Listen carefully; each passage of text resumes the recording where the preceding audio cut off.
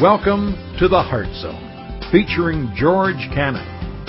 This broadcast is a time of teaching and encouragement from Curwensville Christian Church. For more information, we invite you to visit us on the web at www.curwensvillechristian.org. And now for a message from the Heart Zone. Here's George Cannon. You know, guys, the series that we're going through is Faith in Uncertain Times. And I think all of us recognize that we live in uncertain times. All you have to do is turn on the news. And you recognize that it's not the same world anymore. Like, what did Dorothy say in Wizard of Oz? This is not Kansas anymore, Toto? Well, it's not Kansas anymore. Times are changing. And they're changing rapidly.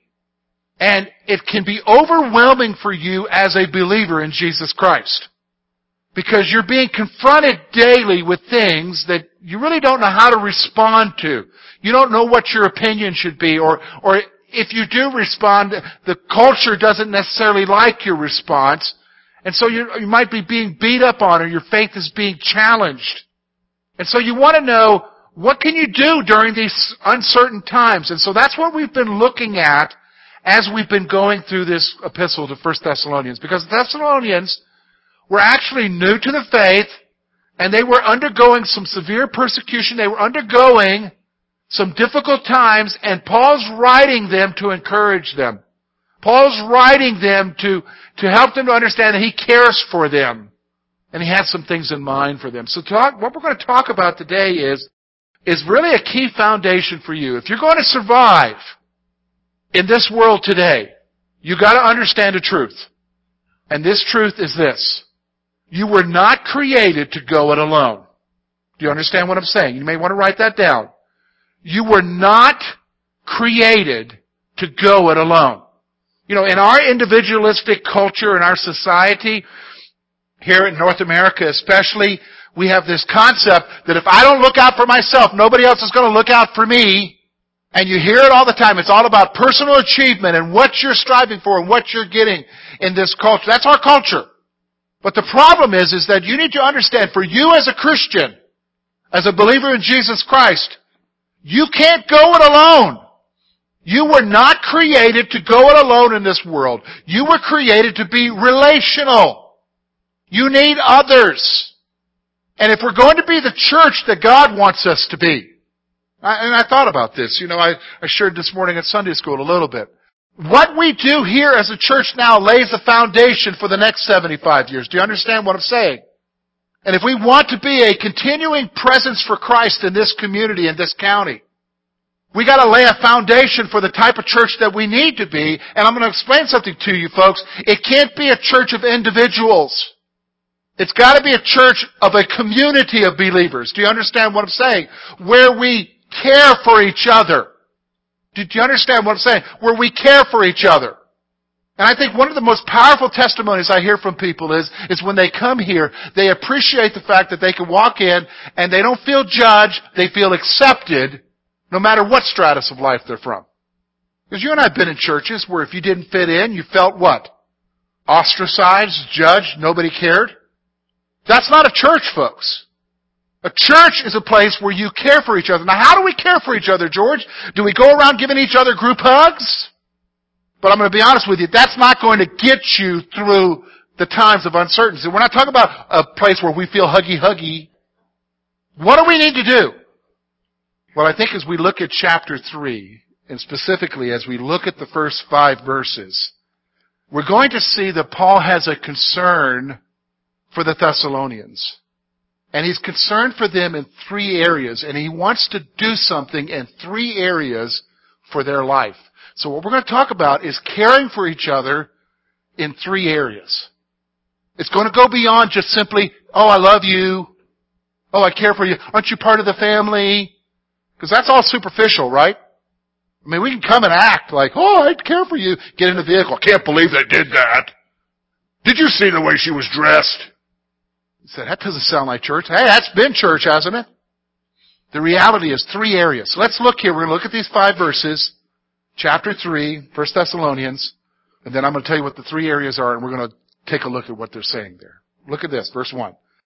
Therefore, we could no longer endure we thought it good to be left in Athens alone, and sent Timothy, our brother and minister of God and our fellow laborer in the gospel of Christ, to establish you and encourage you concerning your faith, that no one should be shaken by these afflictions. For you yourselves know that we were appointed to this. For in fact, we told you before, when we were with you, that we would suffer tribulation, just as it happened, and you know it. For this reason, when I could no longer endure it, I sent to know your faith, lest by some means the tempter had tempted you, and our labor might be in vain. And when I look at these 3 verses, I'm looking at 3 areas that he's concerned about in their lives. And these are 3 areas. Look, if we want to talk about caring for each other, if we really want to talk about being the kind of church where we need to be there for each other, we really need to focus on these 3 areas in each other's lives. What are they? First of all, he's going to talk about their maturity. You see that in verses 1 to 2. We're going to talk about their suffering. We're going to see that in verse 3 and 4. And then we're going to talk about their temptation in verse 5. Those are 3 areas. If we really are genuinely concerned for each other, I'm going to be concerned about your maturity. Are you growing in Jesus? I'm going to be concerned about the stuff that you go through. Let's be honest. Do we go through stuff here? How many of you had a perfect year? No problems. You didn't go to the repairman at all this year for your car. Now, some of you maybe didn't because you didn't have money. But, I mean, you had no problems whatsoever. No health issues. The doctor thinks you're the perfect specimen of humanity. No problems? The boss didn't get mad at you at all this year? We all go through stuff, don't we? We got to know how to be there for each other for that. We got to know how to encourage each other for that. And hey, let me ask you something. Anybody facing any temptations? I mean, who went Black Friday shopping? Don't raise your hand. I mean, you got tempted, didn't you? I mean, they purposely put stuff, I mean, I've been there. They purposely put stuff out to tempt you. Like, get stuff that you don't need. But some of you have been facing other kinds of temptations. Not just for stuff, but other things that destroy your lives. Those are 3 areas that we need to be. See, if you want to get beyond just the superficial in church, you really need to get beneath the surface. And I really can't think of 3 better areas than that. Your maturity, your suffering, and the temptations you face. So let's look at what he says here. Let's look, first of all, verse 1 and 2. Verse 1 is more of an explanation of where he's at, but you see his concern for them in verse 2. He says, verse 1, therefore, when we could no longer endure it, we thought it good to be left in Athens alone, and sent Timothy, our brother and minister of God, and our fellow laborer in the gospel of Christ. Here's what Timothy was sent for. To establish you and encourage you concerning your faith. Here's what I want you to see. 2 areas that he's looking for to help them in their maturity. Number 1, we have to reinforce the foundation of faith in each other. We have to reinforce the foundation of faith in each other. You know, I'm going to be honest with you, folks. I've been pastoring here almost 14 years now. I've been pastoring. Been a pastor for 20. And I'm going to be honest with you. I have to admit, a lot of times the focus hasn't always been on maturing people. It's on getting people saved. And then we kind of it's like bringing a baby into the world and then saying, okay, fend for yourself. You wouldn't do that with a baby. Somebody's got to change it. Somebody's got to feed it. Somebody's got to raise it. But that's what we do as Christians, don't we? As churches, is we want to get people saved, but we don't tell them what to do to endure in life, right? We don't tell them how to face difficulties, how to survive in uncertain times. Well, Timothy's concerned that they grow, that they are reinforced in their understanding of salvation, that they have their foundation of faith reinforced. That's what we got to do. We got to make sure that people are growing. We got to help people to move one step beyond. Just don't assume that everybody understands. Just don't assume that everybody's got it together. Just don't assume that everybody's going to be okay. And that's true whether you know Jesus for 20 years or for 2 months. We've got to reinforce the foundation of faith in each other. That's the bottom line. We've got to seek each other's maturity. Here's the other thing. We have to encourage each other to grow in the faith. We have to encourage each other to grow in the faith. Now here's what I want you to understand. Write this one down. Nobody has arrived. When it comes to spirituality and faith, nobody has arrived. There isn't a place that you get to and you say, okay, I've made it. I don't need to do anything more in my walk with Jesus. Actually, there is. You know what it is? It's called death. And I don't see too many people wanting to die today. So if you're alive and you're kicking and you're breathing, you should be striving for going deeper in your relationship with Jesus. You should be striving to grow in your faith in Christ, to mature. Because the problem is look, you're either going forward or backward. There are no plateaus. There are no resting areas in your life. If you're older than Christ, you know that. I can think back to times when I just decided to take it easy. Because I thought, okay, I'm growing, I'm maturing. I'm just going to take it easy because it's tough. It's hard work. I'm going to tell you something, folks. There was no resting because I would go backwards. Why do you think they call it backsliding? Did you understand what I'm saying? There's a reason why they call it backsliding. You ever heard that term before? Oh, I've backslidden. I'm backsliding back into... Why do you think? Because it's an incline. You're moving forward. It's an incline because if you're not moving forward, you're going what? Backwards. So here's the thing. So he's saying two things here. Number one, I need to be encouraging, reinforcing the foundation of faith in your life. We need to be doing that with each other. And we need to be encouraging each other to what? Grow. We need to be challenging each other to grow. To grow in our faith. So let me ask you a question. When you look at yourself right now, little old you, and your relationship with Jesus Christ, and you look at the way you were a year ago, or 2 years ago, or 3 years ago, or 5 years ago, or 20 years ago, are you still in the same place? Have you grown any? I'm going to tell you something. If you can look at yourself and say, I haven't grown any at all, I've gone backwards, that's not good.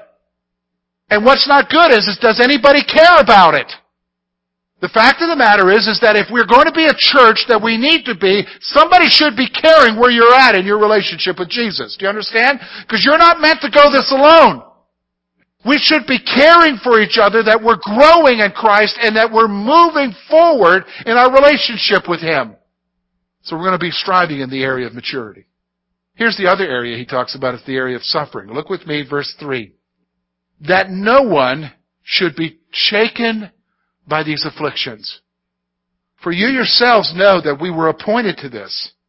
For in fact, we told you before, when we were with you, that we would suffer tribulation, just as it happened, and you know. 3 things I want you to see here. I'm not just going to be concerned about the fact of whether or not people are growing and whether or not they're firm in their foundation and their faith, their maturity. I'm going to be concerned about, for others, how are they handling the problems they go through. Because we already said, we're all going through problems, right? I'm going to be concerned about how you're doing, how you're handling it. And so he makes 3 points here that I think are very key for us to understand here. Number 1, we have to make sure that no one is shaken by the suffering in their lives. We have to make sure that no one is shaken by the suffering in their lives. You know, I've told you I've been pastoring a while now. I've been a pastor for 20 years. And I'm going to be honest with you folks. I can look back on my years in this church and in my church in Canada, and I have some heartbreak there. And I'll tell you what the heartbreaks are. The heartbreaks are people who were excited about faith, and then some sort of tragedy happened in their life, and we never saw them again. They turned their back on Jesus. They turned their back on following Christ. Because it got too intense. It got too hard. And they didn't know how to handle it. And the greatest heartbreak for me is that, you know, as a pastor, there's only so much I can do for people when they go through it. But the problem is that I looked and I realized that we as a church failed because we weren't there for them during that time. We weren't there to strengthen them during that, not to be shaken in their faith when they go through difficulties. Do you understand? Because it's not our culture. Do you understand what I'm saying? In our culture here, in our area, it's not our culture. We don't want to neb in anybody's business. Do you know what I mean? Because I got my own stuff. Who wants to get involved in their stuff? Or maybe we got the attitude, well, I had to go through it on my own. They can go through it. But I'm going to tell you, folks, not everybody's where you're at. And everybody needs somebody to help them through the difficulties that they go through. And here's where the Apostle Paul was. He was so concerned for these Thessalonians that even though he was in Athens, he was concerned that with the stuff that they were going through, he was concerned that it wouldn't take them over and that they would walk away from Jesus. So He sent somebody to care for them. He sent Timothy. Have you been concerned for people who go through stuff here? Here's the thing. On a given week in this church, whether you know it or not, whether I know it or not, somebody's going through something. Does everybody understand that? We would agree with that, right? But here's the problem with us. Here's the problem with me. And it's especially true for me as a pastor. Because I'm in charge of the service. So I'm thinking about what's going on in the service. Or I'm thinking about this person or that person. And so I'm doing my, quote, job. Okay? And so what I can do is that I can be so inward focused on what I have to do that I ignore the obvious. And you come in here, and you can be so focused on what the week held for you and what the week's going to hold for you and your stuff that you can ignore the what? The obvious. And right around you are people who need somebody to help them through their difficulty because they're being shaken. They're being shaken. And you know what? It's time for us. Can I be honest with you? I'm at this point. I don't no longer want to hear, oh, you know what? It's so bad. Yeah, they used to come here, but something happened and they're not here anymore. I wonder how they're doing. That's not a good word. What did we do to help them? Yeah, maybe we can't keep them from leaving, but did we try to at least stop it? Did we at least try to be there when they went through it? Isn't that what church should be? We have to make sure that nobody is shaken by the suffering in their lives. And so he's going to make another point here. Understand that suffering is a reality for Christians. The first place is that we've got to develop in our minds a theology of suffering and recognize that, folks, stuff happens and it ain't good. And you need to understand that for a believer, suffering is a reality. So we've got to understand that suffering is a reality for all Christians. So many times when they're ready to give it up, they've somehow embraced some weird doctrine somewhere that supposedly when they became a Christian, that everything was supposed to be wonderful and roses and sweet from here on out. Folks, I've been a believer now almost 30 years. I'm going to tell you one thing. When I became a Christian, it got worse. Because I got an enemy in this world. The problems were happening. Here's the third thing he tells us about suffering. Expect suffering to happen in our lives. Don't be caught off guard. Don't act like because you're a believer it shouldn't be happening to you. Don't we say that? Why is this happening to me? Why are you allowing this to happen to me, God? We get angry with, don't you love me anymore? Man, He told us it was going to happen. Here's what Peter says. Peter says, don't think it's strange. Don't think it's strange. This is normal. But if we're going to be there as a church, I just don't need to be there for you to make sure that you mature. I need to be there for you when you're going through it. Because remember now, you weren't created to go it alone, were you? You need others. You need others. We need you. You need us. So we need to be there in the area of suffering. There's one other area. It's the area of temptation. Look with me in verse 5. For this reason, when I could no longer endure it, I sent to know your faith, lest by some means the tempter had tempted you, and our labor might be in vain. Two things I want you to see here. We have to be concerned about the temptations that others will face. We have to be concerned about the temptations that others will face. That's reality. Again, let me just talk to you. That's so anti-cultural for us because we don't want to neb in other people's business. And yes, we might see that they're struggling in an area and they're giving in to temptation, but we don't want to get involved.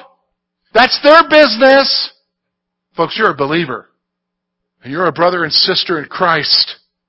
And you need to be concerned for them. And you need to be concerned about the temptations that they go through. So folks, I do things like this. If I see somebody going through it, if I face their temptation, I'll call them. I'll get together with them and I'll say, hey, how are you doing?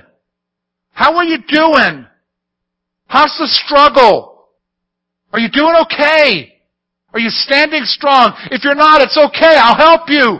But I need to know where you're at. We can do that. We can do that with each other. But so many times we just kind of ignore it. So many times I don't want to get involved. I don't want to get involved. Folks, we need to start getting involved. If we're going to live for our faith in uncertain times, we need to get involved. Because here's the second point that Paul makes. And I think it's so powerful for us. Look at what he says there, verse 5. Lest by some means the tempter have tempted you, and here's the point, and our labor might be in vain. Here's what I want you to see. Everyone loses when someone is shipwrecked by temptation. Everyone loses. It affects everyone. I need to be concerned. I need to be concerned if someone that I love who's a part of the family of God is finding themselves inundated and overtaken by some sin that it is shipwrecking their faith. I need to be concerned because it's not just their problem. It's not just their little thing that they're going through. And maybe, hopefully they'll leave quietly so we don't have to worry about that. That's the attitude we sometimes have in church, isn't it? But rather, I begin to have the attitude like, if they're not doing good, we're all not doing good. You say, is that biblical, George? Man, all the way from the Old Testament to the New. Because the sin of one affects everyone.